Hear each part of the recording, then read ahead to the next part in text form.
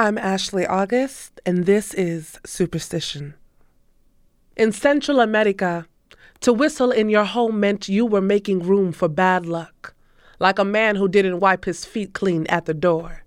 It meant you were the inviting host of an evil spirit. It meant you were asking for your home to be set on fire from the foundation. In America, people whistle while they work, whistle while happy, whistle to call an animal on four legs closer. Recently, I learned how to do this singing with just my lips, tongue, and breath. Old habits die hard, so I only do it outside the house.